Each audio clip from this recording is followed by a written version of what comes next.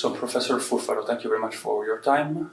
I'd like to start talking with you about your experience in the OSIRIS-REx mission, what you did in that mission, and what was the main results, the main outcome of that. Yes. Okay.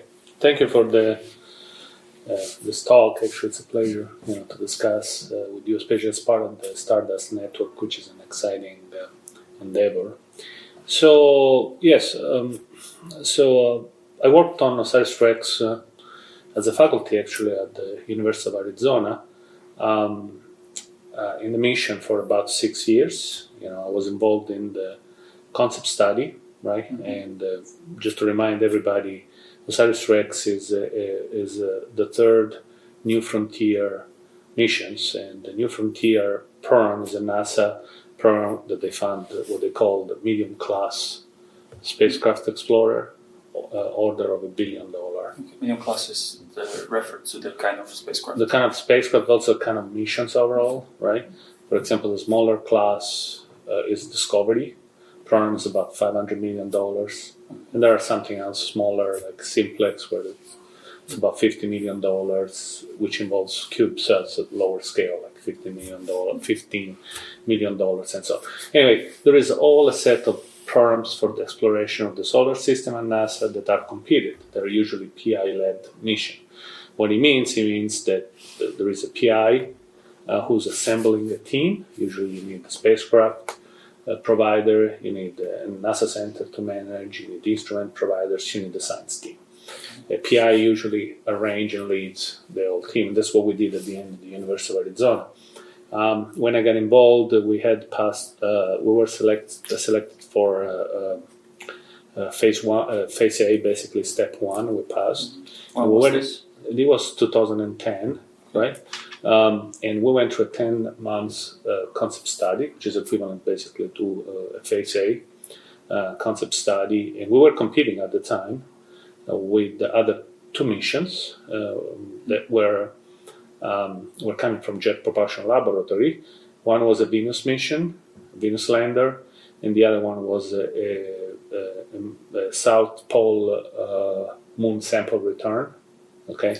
And then eventually I got involved in this concept study. We went through 10 months of refining our concepts, our cost models, and we basically wrote this concept report. We went through site visits, where it's a full day where the NASA review team comes down and you have to present pretty much your finding and what's your approach to it.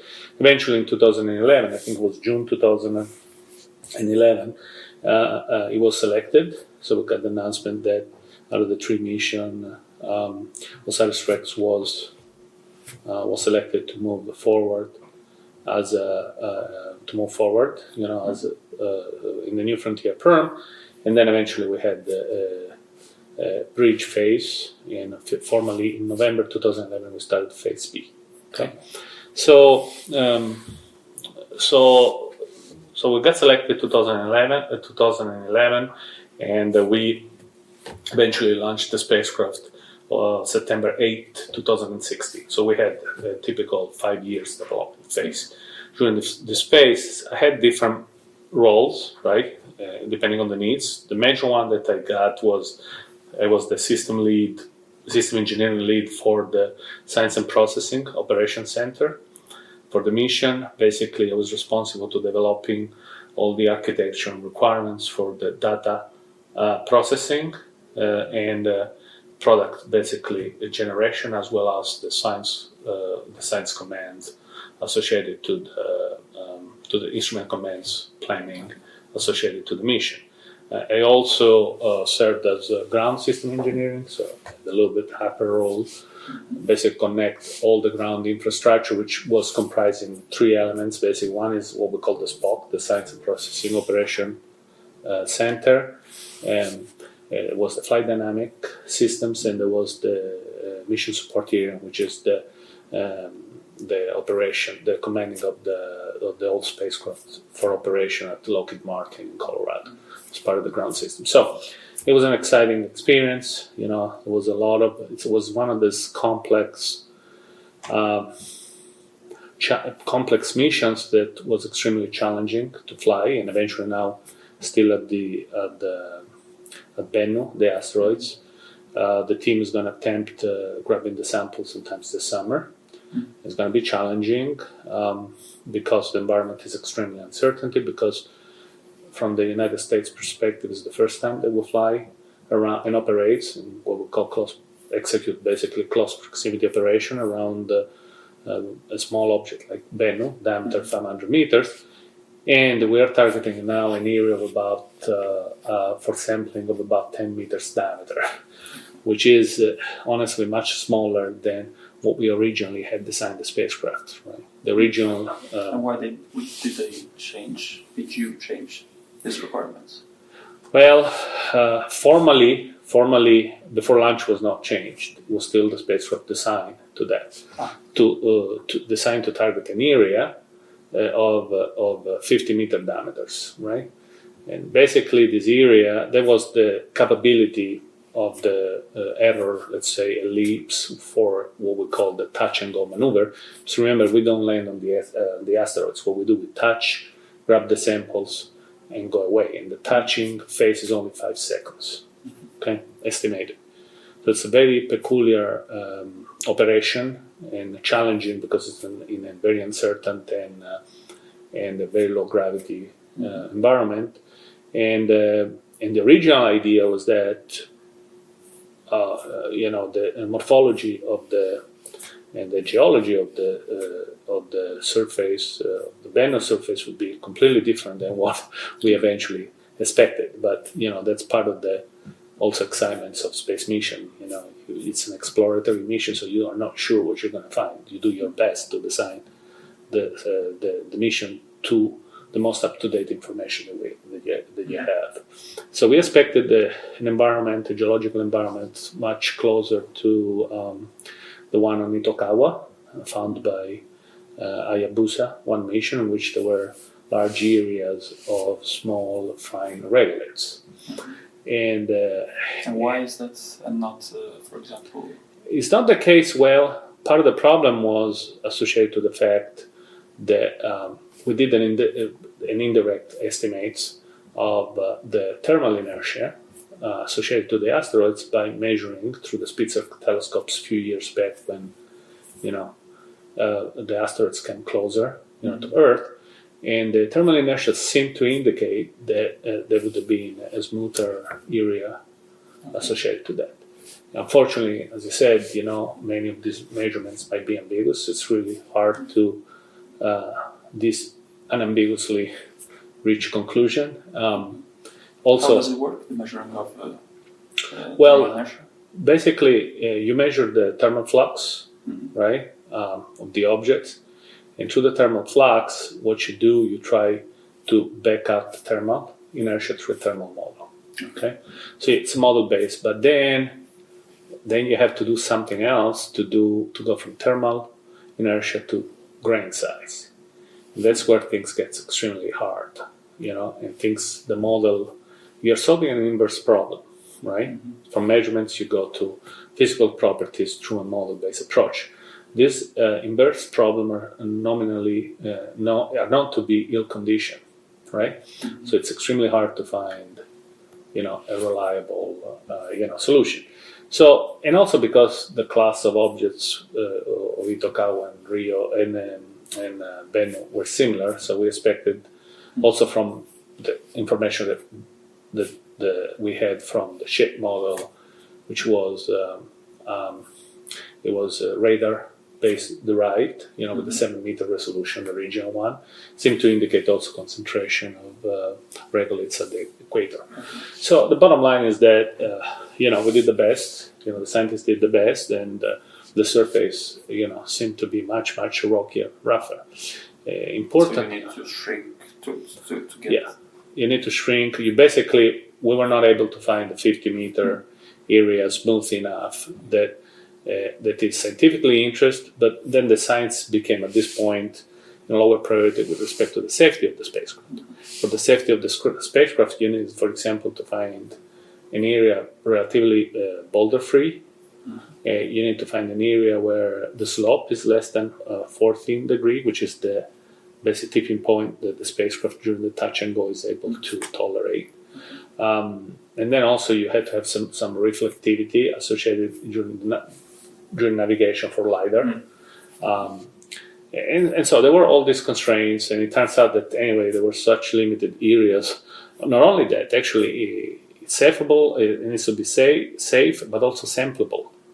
To be sampleable also means that you have to have fine regoliths with the grain size or pebbles not larger than 2 centimeters in diameter. Because you need to, how does it work? You push.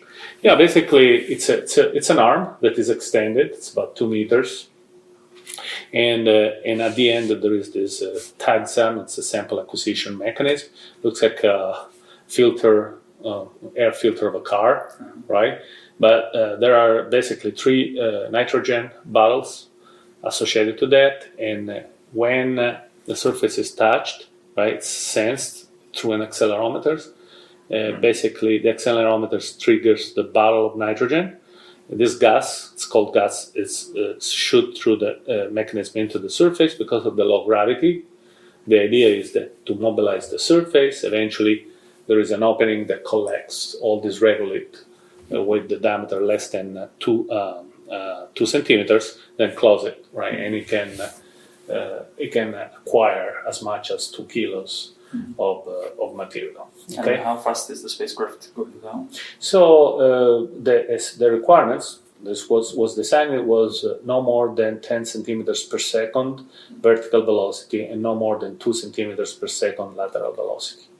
So those are the constraints, and usually you are in a free fall from about 50 meters altitude. Okay, so you're going down. Stop control. I mean, yes, it stopped itself because it's going to be autonomous, even the navigation.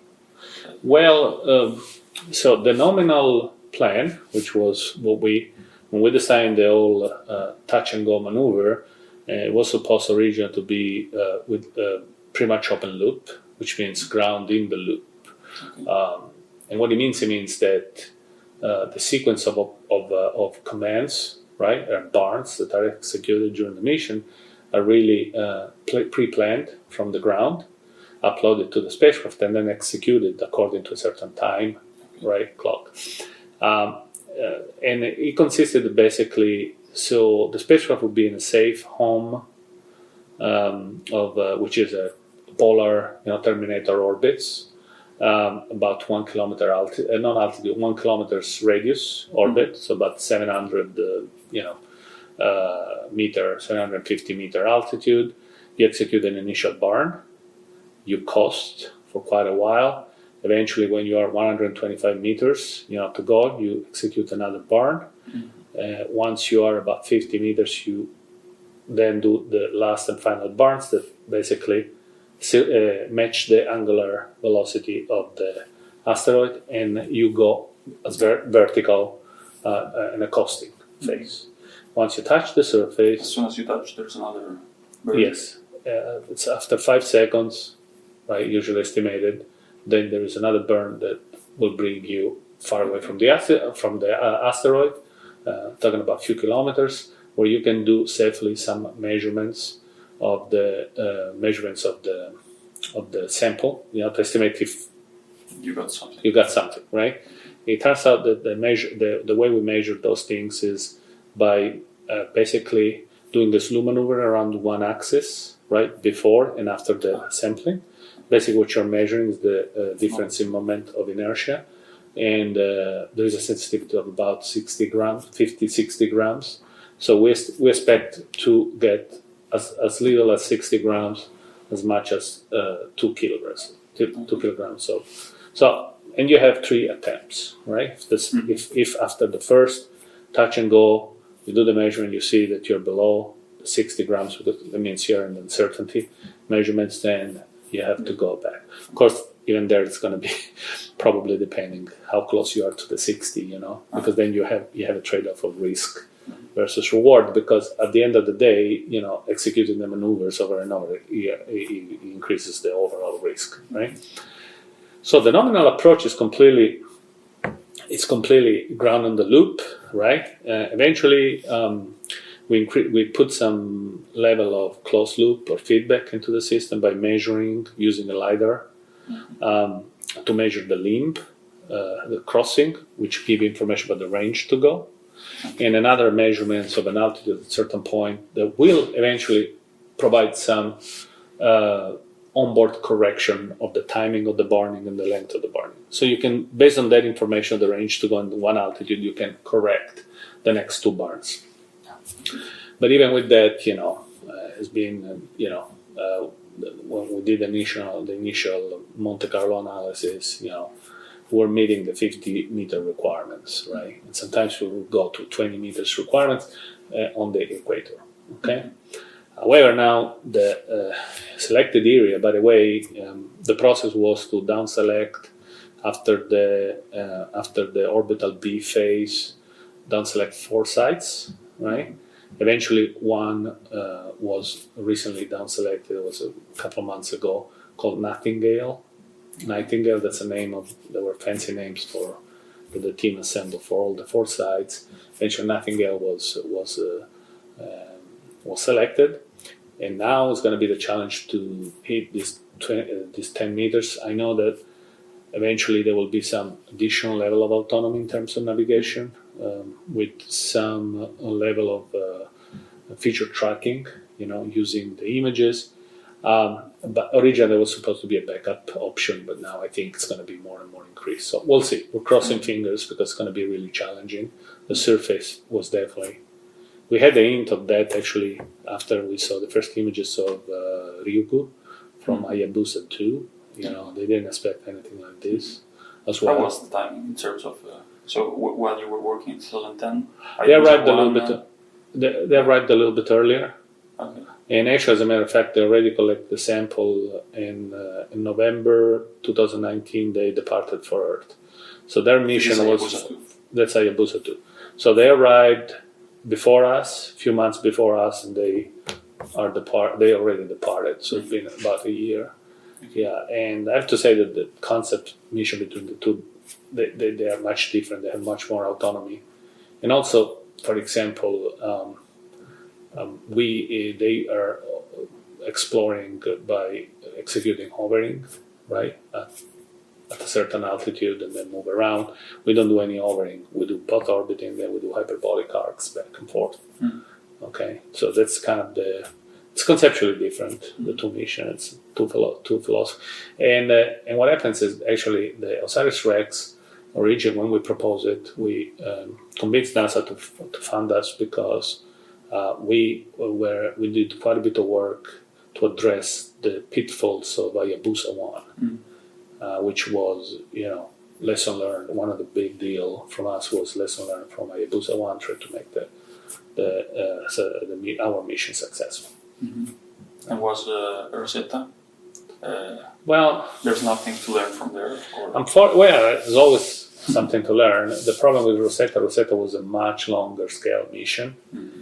And I think it was launched, 2006, if I remember correctly, right? At the time, OSIRIS-REx was just a concept, not even proposed. It was at the time, I think it was just barely proposed for Discovery, for the Discovery program, but at the time it was not even called OSIRIS-REx, it was called only OSIRIS, because it was a smaller spacecraft with a much smaller science scope, and simply because it was a $500 million mission originally when proposed for a Discovery program, but when proposed eventually didn't get the Discovery, and we went to a scale up to a mission, a New Frontier mission that you're talking about extending, having much more many more instruments, and extending what you can do in terms of science objectives. Yeah, so. And now are you still working on near Earth objects, asteroids? Yes, actually, I was on the mission on OSIRIS-REx until launch. So I went through the whole development phase, and I had students now also working until pretty much last year on the OSIRIS-REx mission. My involvement, however, after pretty much October 2016 was over, I moved to do a few other things. In terms of missions, I'm actually now leading part of the investigation team for the newly approved NASA NEO Surveyor mission.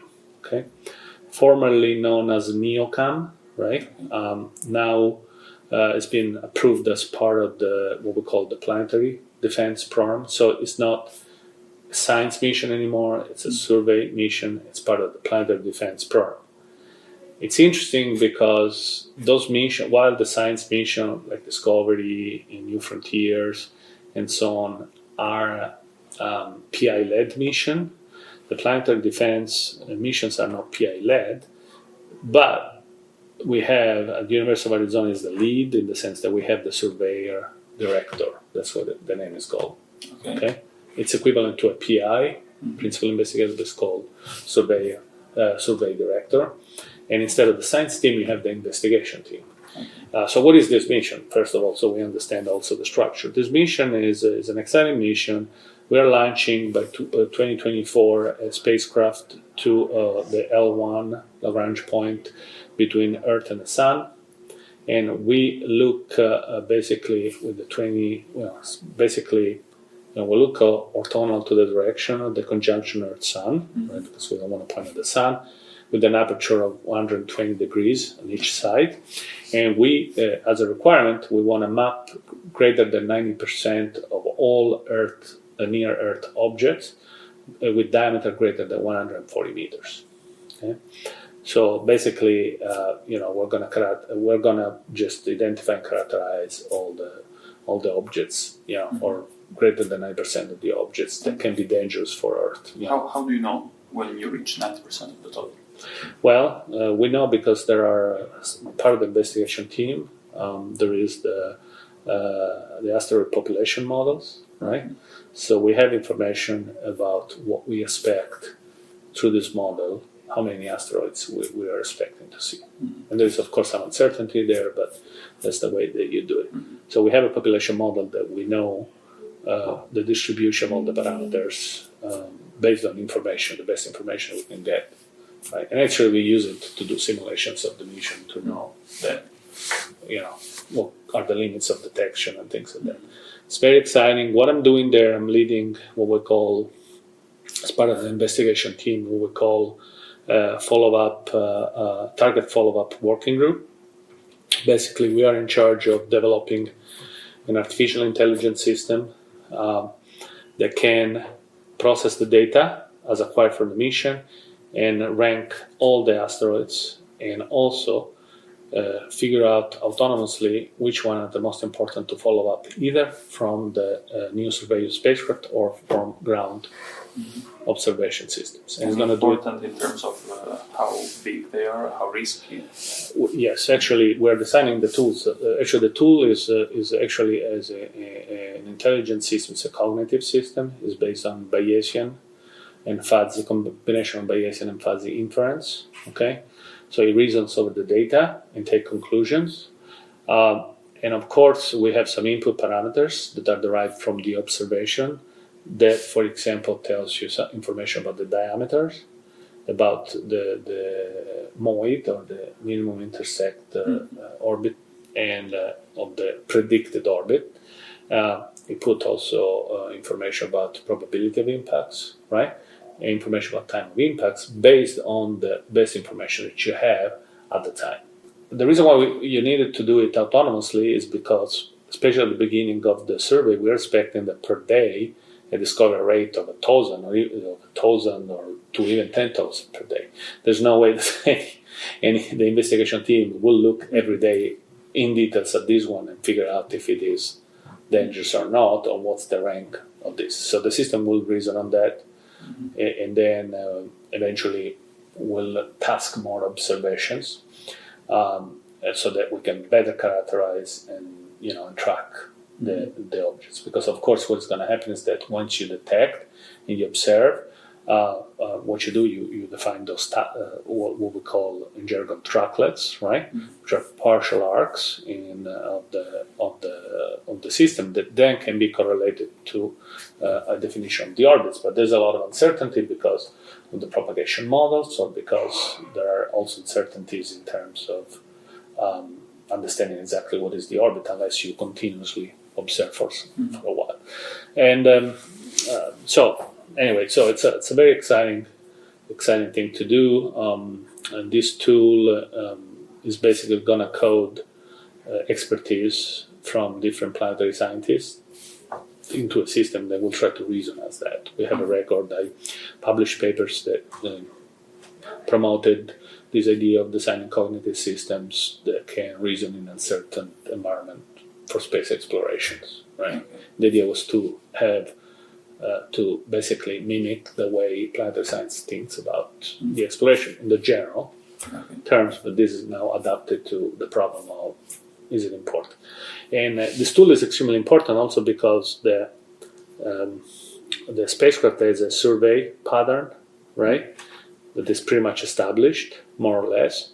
And of course, anytime you want to observe some object from the spacecraft, you have to somehow go from a survey mode into a targeting modes. And that disrupts the pattern of the survey, which is a resource, of course. And so it's kind of one of those things that you want to try to minimize the impact on the overall survey because it might affect the discovery rate and so on, and rely, when possible, from ground. But this is going to be all reasoned on depending on the type of objects, depending on the status and availability of the ground assets. That's going to so autonomously from the ground, this intelligent system is going to tell the spacecraft when to switch from one mode to another. It will provide the information about what to do. Of course, this is going to be provided to the operators. It's going to be quick turnaround. That's important because to process all these 10,000 objects. Okay. And do you see applications of this also for space debris? Yes, actually. As a matter of fact, not just for also just with space debris, but we are also talking. University of Arizona is also lead in ground-based discovery of asteroid discovery. There is a survey called Catalina Sky Survey, which is basically part of the Lunar and Planetary Lab. And I think since 1995, we discovered of all possible sites 50% of the known objects. And they're interested in these tools also on their own because they want to also minimize or increase the autonomy, the discovery and the discovery rates and these kind of things. And of course, yes, for space debris, now things that is happening is that I'm also director of what we call Space Situation Awareness Arizona. It's an initiative where we work with different players, mostly Air Force Research Laboratory, to basically characterize the behavior of space objects, right? Which includes space debris, right? And so one of the problems is tasking, right? Telescope tasking, which might fits the bill, right, for this autonomous system. But we're also we're developing the cyber infrastructure where telescopic data, we're mostly now working with optical assets that we have, can be processed in real time, and then went to autonomous system like deep learning based system that can take light curves or astrometric data and give you information about what the object is doing. What is it? So we want to identify, characterize, that is classify, and also understanding behavior, which is a complex problem, right? So we're working in this regard to advance the state of the art. So there is kind of a tangent between planetary defense that we're doing work, space situation awareness work, and also implication for space debris, potential traffic management, so on. Okay, and how do you decide? Now you mentioned deep learning. Previously you said vision-based, cognitive-based systems. How do you decide which one to use? Well, so I think it depends on the problem, okay? Maybe we'll talk later, but I'm a very much big proponent of deep learning, deep reinforcement learning, also what we call now deep reinforcement meta-learning. And those approaches are all data-driven, right? It can be also physics-informed, but generally the idea is that you have a bunch of data, all data, and then you want to infer information from the data. In the case of, so if you have enough data, you can train a system, right, to autonomously perform certain tasks, which could be exactly the follow-up idea. However, in this case, we have a lot of knowledge from scientists, right? But we don't have, at this point, a lot of data to train on. Okay, I mean, we do have different data from the minor planet centers, right? But it will take, in our opinion, at this point, it will take quite a bit, to create proper data sets that can eventually inform. So we're working informed deep neural networks to do the job. It's not impossible. We took a little bit different approach simply because we leverage on the fact that we have an investigation team that's been working on this for a while, and then now, and usually when you work with scientists, planetary scientists, or asteroid scientists, or neoscientists, they usually would like to understand what is happening and why you get certain answer, and so that's important for the community, right? And in this specific problem, a cognitive system works better because also they are explanatory. So if I reach a conclusion, I can also provide the system can also provide an explanation of why you reached that conclusion. Deep learning systems do not do it. They work on the data and autonomously learn information from the data, but the knowledge is distributed across the weights of the networks. They might be more powerful, but they might not fit they might have a disadvantage in a situation where scientists are currently interested in understanding exactly why I'm getting that answer. Again, there was a choice that was made based on the fact that our team has experience both in deep learning and cognitive systems, right? I found that whenever you work with planetary scientists and space mission exploration, where science or anything like planetary defense is in the is the central team.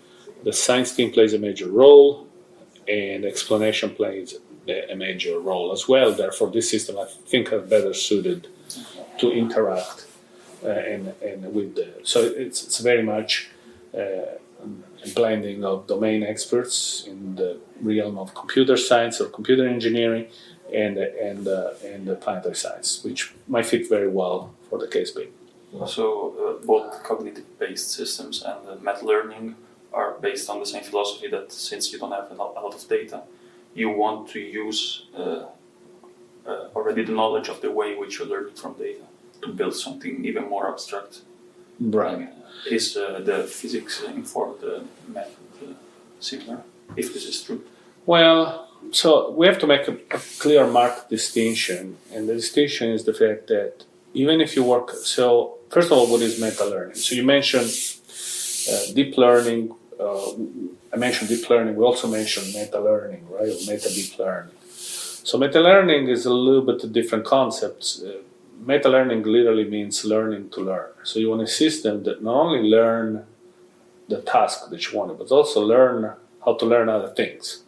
And usually those systems are trained on distributed set of tasks. But from each task, he learns, he accumulates experience, and then eventually he can adapt quickly to new coming tasks. So as a result, you have much less data needed to train these things. Okay, that's the principle behind it. Nevertheless, it's still data driven. Okay, and it's still unexplanatory, right? So the only thing is that the meta learning learns mimic a little bit the learning process in humans, where we don't need tons of data and tons of iteration to learn something. We learn very quickly, and the reason is because we probably learn on many tasks, and we take with us the experience that we learned on other things before, right? The cognitive system needs less data simply because it incorporates knowledge extracted from the domain scientists. So what it means that basically I have to elicit knowledge, which eventually to the scientist tool we went through pretty much interviewing. I call it interview, but there's been an open discussion with planetary scientists that tell me how the process of inferring which one is best versus the other goes. And so it's an interactive process where you work with the scientists to elicit their knowledge and try to put it in a cognitive system that does the inference as the scientists do. And they never see data, these systems. I mean, when they're ready, they don't need to. When they're ready, no, it's another interesting thing, an interesting flavor. There are different flavors here because things, to a certain degree, at a certain point becomes hybrid. Depends how you design this. At the beginning, no, you don't need data. But nevertheless, when we have a plan to do test and validation, so for example, build our own internal simulator tools where we can run simulates observation of many asteroids, right? With known parameters, right? And given these known parameters, if you give it to a scientist, he will tell you, I think this is most likely to be better than the other, or to be more important than the other, or this is the probability that I think that's more likely to be, dangerous than the other. And we want to compare, we do cross-validation in the sense that the system will need to reach the same conclusion than the scientists do, right? If not, you have to tune internally some parameters, right? Some weights or some inference parameters that play so that the two things are matched. However, if you have some data, even limited, in this case you don't need it, you can also tune the system based on data that maybe are labeled by the scientists. That's another possibility that we're also exploring. In this case, you can still train the system, but the training happens to train in the sense that you train the parameters that are behind the inference systems as defined by the scientists. Okay. It's an hybrid approach. And will it keep the transparency of the system? It still keeps the transparency because nevertheless it gives an explanation if you tune it. Okay. Right? And then it's very interactive because you have to cross-validate with what happens with the answer that the systems do. Mm-hmm. Indeed, basically, one thing that we did is, we made up some 100 objects, right? And somebody gave me out of 100, it's not 100, sorry, we put something like 990 random objects, right? Random neos with certain characteristics and so on. And then, embedding this, scientists gave me 10 dangerous ones. And they told me, this is what I think is the most dangerous. And then see if the system picked them up out of it. It turns out they did, right? After some tuning. We had to do some tuning because the beginning, the explanation didn't seem to be consistent for a couple of those. Most of them was, a couple of those were not.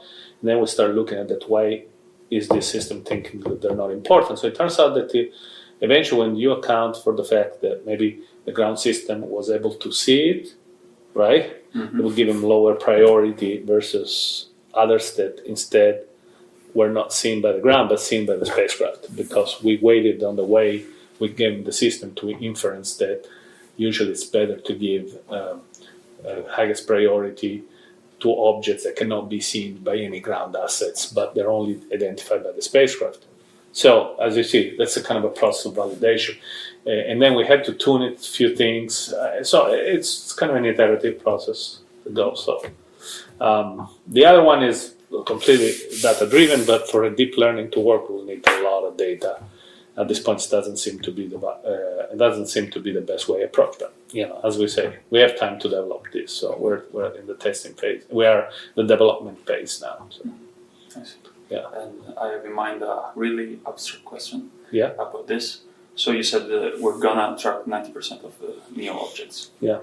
Do you think we have enough time to avoid a dangerous collision? Dangerous in the sense that it's gonna kill. Well, it depends. It depends. Again, how much effort?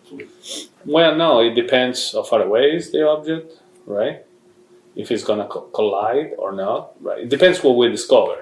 If you ask me, do we have time to react? The answer is unfortunately, we don't on a 6-month scale or even a year scale. We just simply don't have anything we don't have a proven architecture that we can deploy in a few months to go and do something to avoid the system. If the time of collision is less than a year. Okay? Because we can just give a little push to the asteroid? Well, it depends. Again, it all depends. What's the trajectory, right? There's been studied. There's actually Iowa State, the Asteroid Deflection Research Center, led by Bongui, did quite a bit of case for demonstrate technology that can be deployed potentially in less than a year to go and intercept an asteroids and do something with this. His proponent was about using the nuclear devices, and he did quite a bit of studies on that, on the architecture, how you would do that. The first thing that he realized, actually they work with the Lawrence Livermore National Lab. They use hydrocode to simulate explosion of material. And they found out explosion of nuclear devices on asteroids and see how you would disrupt this. And he found basically that if you put this on the surface, it's not going to work. You have somehow to put a hole into this and inside, and basically explode this nuke from the inside. That's the most effective way. Of course, it all depends how far away you have to have some time, depending what is the time to impact, time to predict the impact. But so, however, it was not his architecture was not like go on the asteroids like Armageddon styles, drill and put it there. No, his architecture was mostly hit it, right? Hit it, and as you hit, you explode the device. However, there's a lot of challenges there. First challenge is that the velocity, impact velocity, was the order of 10 kilometers per second. You're talking about that's how fast you go in a typical intercept. They did some simulation, for example, for the Apophysis case. Mm-hmm. So if you fly 10 kilometers per second, the first challenge that you have is GNC, especially the navigation part, because then if you have something, a diameter of the order 150 meters, it's extremely challenging, to have a system that can acquire the spacecraft that is a second before impact, you are 10 kilometers away. That's extremely challenging, right? So the first thing is to navigate in a way that you basically correct it, right, so that you are guaranteed that the interception. And 140, 150 meters, not that much in terms of size for intercept. That's the first challenge, but they developed some technology to demonstrate that what can be done with in a missile-like system, using thermal, infrared, detection and so on. The second challenge is the fact that if you have a nuclear device for detonation and you hit it at 10 kilometers per second, the device won't work. They can sustain impacts of the order of 300 meters per second at the most. Okay. So what do you do? So what does it? So the bomb, let's say, won't explode. Okay. If you're damaging the bomb, basically. Okay. You destroy the bomb without destroying the bomb. Yeah. So you want. Okay. You will have an impact and some explosion, but you're not going to have. It's not the same that putting a device and exploding. Okay. So you're damaging. Exploded right before. Yes. Okay. So but the problem is the study that they did is that if you explode right before, what happens is that it's not effective. There is some effectiveness, but you won't. Depending on the size, it won't be able to break it to a point that if you're far away, the fragments will disappear, right? Because what is happening is that if you explode it completely from the inside or some level of inside, you're going to explode and generate a cloud, and this cloud eventually will disperse. The center of mass will continue, but and if you're far away, you'll avoid the Earth continue. So he had proposed an architecture where you have you have two architecture. So this is, again, keep in mind that I'm reporting works, it's not mine. So I'm just going by memory.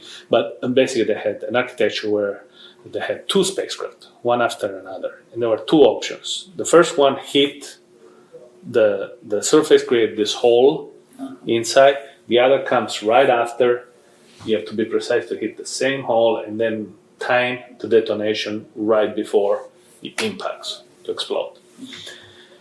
The second one, architecture was the same, but the two spacecraft were connected through a long truss, right? System where basically the first impacts, then it crashes, and then as you go, you tune it. Yet it's a challenging problem because you're talking about high speed and extremely precise timing. So NASA funded one of these phase 2 NEAX programs, about $1 million to do the study. They went through the whole, I would say, concept, study, architecture. But then, again, there's no program currently that can fund a tech demo for these kind of things. What it means, as a result, if something hits us of that size, we're pretty much unprepared in terms of going and deflect the asteroids. So that's on that time scale. Okay. If it's a 20, and part of the problem was the fact that, planetary defense for now, at least from the NASA perspective, is more survey. And the idea is that if we map out the time of impacts, and we found out that the time of impacts is 20 years, we have 20 years to prepare. And maybe it's not going to happen because you have some probability that this will happen anyway, because you don't have the ability to predict all possible. The exact trajectory is in 20 years. And also, you don't have 10% of the existing. If you map 9%, we still have 10%. Right. So what happens is that there was in the community, the planetary defense community, there was a prevalence of survey methods versus active intercept or active removal of the threat, because the idea was that the bigger one, let's say larger than 1 kilometer, were all mapped out and they were ruled out for intercept, or the intercept, the probability of intercept, low probability of high probability of intercept would happen in 20 years, 30 years, 100 years. And the idea is at the time you can do something later on if this really happens. I remember a while ago people were working on the tractor idea, asteroid tractor idea, where you would go there and just basically use the small gravitational pull, to slowly, divert it, and the delta V would be very minimal, but on a longer scale would do it. So people have been proposed different solutions, but there's no actual program that can show that this technology, we know how to do it. We know on papers how to do it, but then it's different than say, I want to do a tech demo to go there and intercept, deflect as well. Deflection could be an effective way, but I'm talking about without any kinetic impactors, not nuclear device-based impactors. It could be effective, but you have to do way in advance, and you have to characterize how much you can do with that, right? So bottom line is that we cannot respond at this point on a 1 year, let's say, time scale for impact. People say, oh yeah, but launch some, but they found that for the problem that we discussed, that it's not going to be effective. So anyway, And do you think there's something we can do on ground? Let's say we discover tomorrow that in 6 months, 100-meter asteroid is going to impact. You're talking about, let's say, 200-meter asteroid? I don't think we can do anything. This on the web. Sorry. What do we do? That's a problem. Again, we move everyone. Yeah, of course. The best that you can do is try to predict where and estimate the impact, casualty, the impact, the damage, potentially. But it's always uncertain because it's like it's always last minute type of thing. So, I'm not trying to be alarmistic here, but reality is that these events anyway they're not that common. That can happen, but my opinion, people might have different opinions. I don't think we have any direct defense for something on a short scale. Again, as I mentioned, some people say, "Oh, just launch a bunch of nuclear devices, nuclear." It's just not effective. There's been studied that just simply you're not gonna be able to disrupt it. You may break it a little bit, but it's not gonna. You're not gonna. The only way to do it is from the inside, blow them up, and And we can do. We can learn something from the HEAD mission, right? About this. Yeah, of course. The more we do, the more we learn. But again, as I said, we don't have a proven means a TRL-9 technology release online that already flew there. We know confidently that we're going to be effective because we never did anything like this. So I'm pretty sure that we're going to try to do something on a short-term scale, but if you ask me, do we have a proven way? The answer is no. No. To conclude, can we talk a bit about your working as a researcher about there's so many different topics now to handle academic community revolving around you? Well, I have a relatively good-sized group, right? I could see you have like 4 journal papers just for 2020. Yes. And Well, it's just February, so. well, there are a couple of more that have already been accepted, but they haven't. Well, again, first thing that is important I want to mention that my lab is called Space System Engineering Lab. I have about almost 10 graduate students, PhD students. And the key part is that when you get to a position like mine, actually one of the frustrations of my work, believe it or not, is that you have less and less time to really actively put your hands, for example, on a computer, and do yourself, some of the coding. I'm still doing it. I'm still hands-on, and the reason is because I do quite a bit of work on deep learning, on cognitive systems, on application to GNC, and especially for deep learning, there is a new way of methods that borrowed from the computer science community, and they are running in time. And if you don't know how it works, right? Literally, if you don't have your hands on, it's really hard to teach and advise students. So I'm still spending, I would say, 2 hours if I can a day to just do Python-based codes and an application of deep learning directly myself. But the good part is that I have a very motivated team of students, which involves, it's a mixture of, international and American. And actually, as a matter of fact, 4 PhD students that came from there, some from Politecnico Milan, other from University of Bologna, came there to do the master thesis, and then they decided to stay for the PhD, invited them to stay for the PhD. Then I have other US-based system because some of these technicals we work for defense, and there are programs where you need only US citizens for national defense to work on that. So they're excellent group, and they just help me. They follow my directions, and they many times I give them a lot of inputs, but they also come up with their own things, and that's I think it's the most important thing, because at the end of the day we can't. As a single researcher, you're always limited on what you can do. So one of the most important things is having a very good, motivated research group, especially PhD students or postdocs, and they can support your vision. That's the first thing. Second thing is that to get large number of graduate students, you have to have quite a bit of funding. In the United States, graduate students cost quite a bit of money. I'm talking about $70,000 a year, including overhead and everything, to support one graduate student full time. Okay? So that's the kind of things that then, of course, you have to have the ability to bring the money into, right? But to bring a substantial amount of money, it's extremely hard if you work as a single principal investigator. If you're by yourself, you can write proposals, of course, to different agencies, including Air Force, there is DARPA, the defense agency, there is NSF, there is also NASA, and so on. But as a single investigator, you can bring a limited amount of money, right?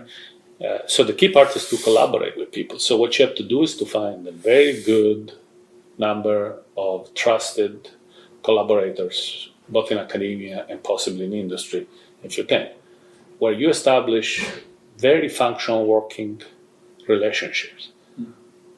Okay? Because another important key part to be productive is that you get along with people. I wouldn't say get along, but you get things done, and you don't waste your energy in a lot of personal conflicts or issues that can arise in, especially in academic environments where there's a lot of egos going around, right? So it seems to be kind of originally an overlooked concept, but more and more, even in NASA mission, I've seen people be oriented to having teams that are not necessarily, they do not need to be the best per se, but they need to work organically, and they need not to be disruptive. Otherwise, life is miserable for everybody. And so that's a key part, and it will hamper your productivity. Okay, so it's a combination of things. It's a combination of having, at the end of the day, a right group of students under your laboratory if you work in a university, having a network of peers where you can work together with, and they trust your vision, they share your vision, right? They're willing to help, and they're willing to be team players, with the idea that if you work together, you can do much more, right? And then, of course, you have to have also another important thing that unfortunately I never teach in graduate school. But at least maybe things are changing, but this is something that when you go and do a PhD, usually you focus on your research and you become the expert probably in the world in that part of dissertation that you do. But the real life is that at the end of the day, when you get out, you have to write proposals, you have to understand the politics, you have to understand actually the landscape, the funding that are done, so that you don't go after research that is maybe of interest to you per se, but it might not be something that is fundable, right? So you have to have some management, and political, so to speak, capabilities that unfortunately is not taught as part of the PhD students. Even the simple things of how do you write proposals is important. Having, for example, an advisor of helping that can get you into the mindset of how you write a proposal for a successful grant, is extremely important. This is something you're teaching your students? Yes, actually, the way to do it is because I need help too. If you want to write more proposals, right? It's one of those things. It's a little tricky because usually what you can do, you can ask them to write something, and of course, if they don't have experience, it just won't work. So what happens is that you can take that material. It's some good basis, and then you have to phrase it in a way. But then eventually, as you go, if they stay with you, sometimes, usually through their life, maybe the first one are not that great, but then they start understanding how you structure things, how you think about it, and they got better and better and better. That's what happened with me with my advisor when I was doing my PhD. I had no clue at the time. Actually, I didn't even know you had to write proposals, to be honest. I mean, I was, whatever. I was 25, 26. It was like, I thought, write papers. What is proposals at the time, right? And it was interesting because he said, write a proposal for, help me to do ABC. I had no clue about how to do it, but it just pushed me in there to do it. And then eventually I quickly realized that that's the way to go about it. That's the way you need to do it. It's a vital tool. Right? Because at the end, if you want to just, I wouldn't say survive, but strive, not thrive in the environment to be successful. You have to know how to do this. You have to know how to collaborate with people to write proposals. You have to share ideas. It's a combination of skills that go beyond just a simple write a paper because I did this research and I found this result. So this will affect. So anyway, I hope I gave an idea about how more complex is nowadays doing research, that with respect at least what I was thinking naively 25 years ago about what was research about. Yeah, for sure. It's helpful for me at least to know about these things. Yeah. Thank you very much for your time. Okay, my pleasure. Thank you.